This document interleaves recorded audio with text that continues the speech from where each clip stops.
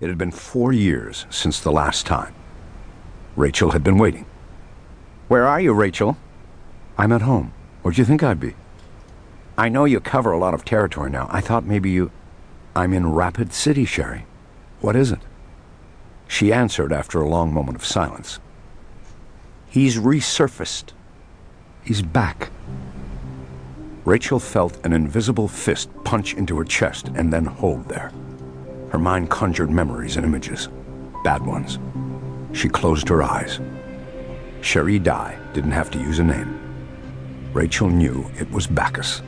The poet had resurfaced, just as they knew he would. Like a virulent infection that moves through the body, hidden from the outside for years, then breaking the skin as a reminder of its ugliness.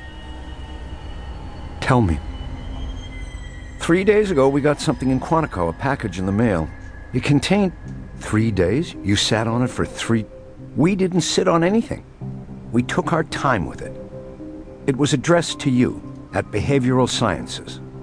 The mailroom brought it down to us and we had it x-rayed, and then we opened it. Carefully. What was in it? A GPS reader. A global positioning system reader. Longitude and latitude coordinates. Rachel had encountered one on a case the previous year, an abduction out in the Badlands, where the missing camper had marked her trail with a handheld GPS. They found it in her pack and traced her steps back to a camp where she had encountered a man and he had followed her. They got there too late to save her, but they would have never gotten there at all if it hadn't been for the GPS. What was on it? Rachel sat up and swung her legs over the side of the bed. She brought her free hand to her stomach and closed it like a dead flower. She waited, and soon Sherry Dye continued. Rachel remembered her as once being so green, just an observer and learner on the Go team, assigned to her under the Bureau's mentoring program.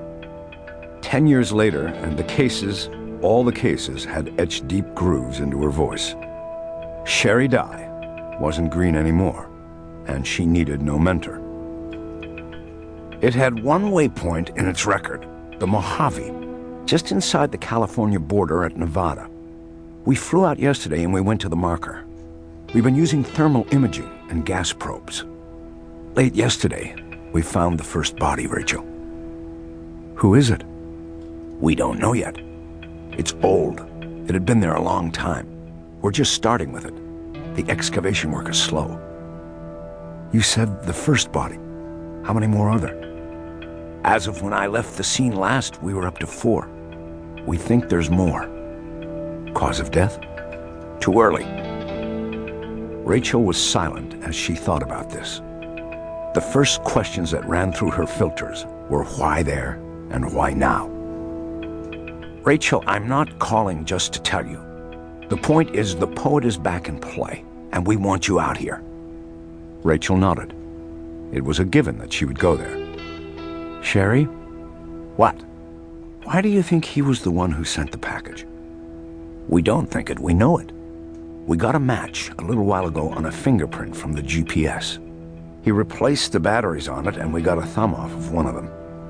Robert Bacchus. It's him, he's back. Rachel slowly opened her fist and studied her hand. It was as still as a statue's. The dread she had felt just a moment before was changing. She could admit it to herself, but no one else. She could feel the juice begin moving in her blood again, turning it a darker red, almost black. She had been waiting for this call.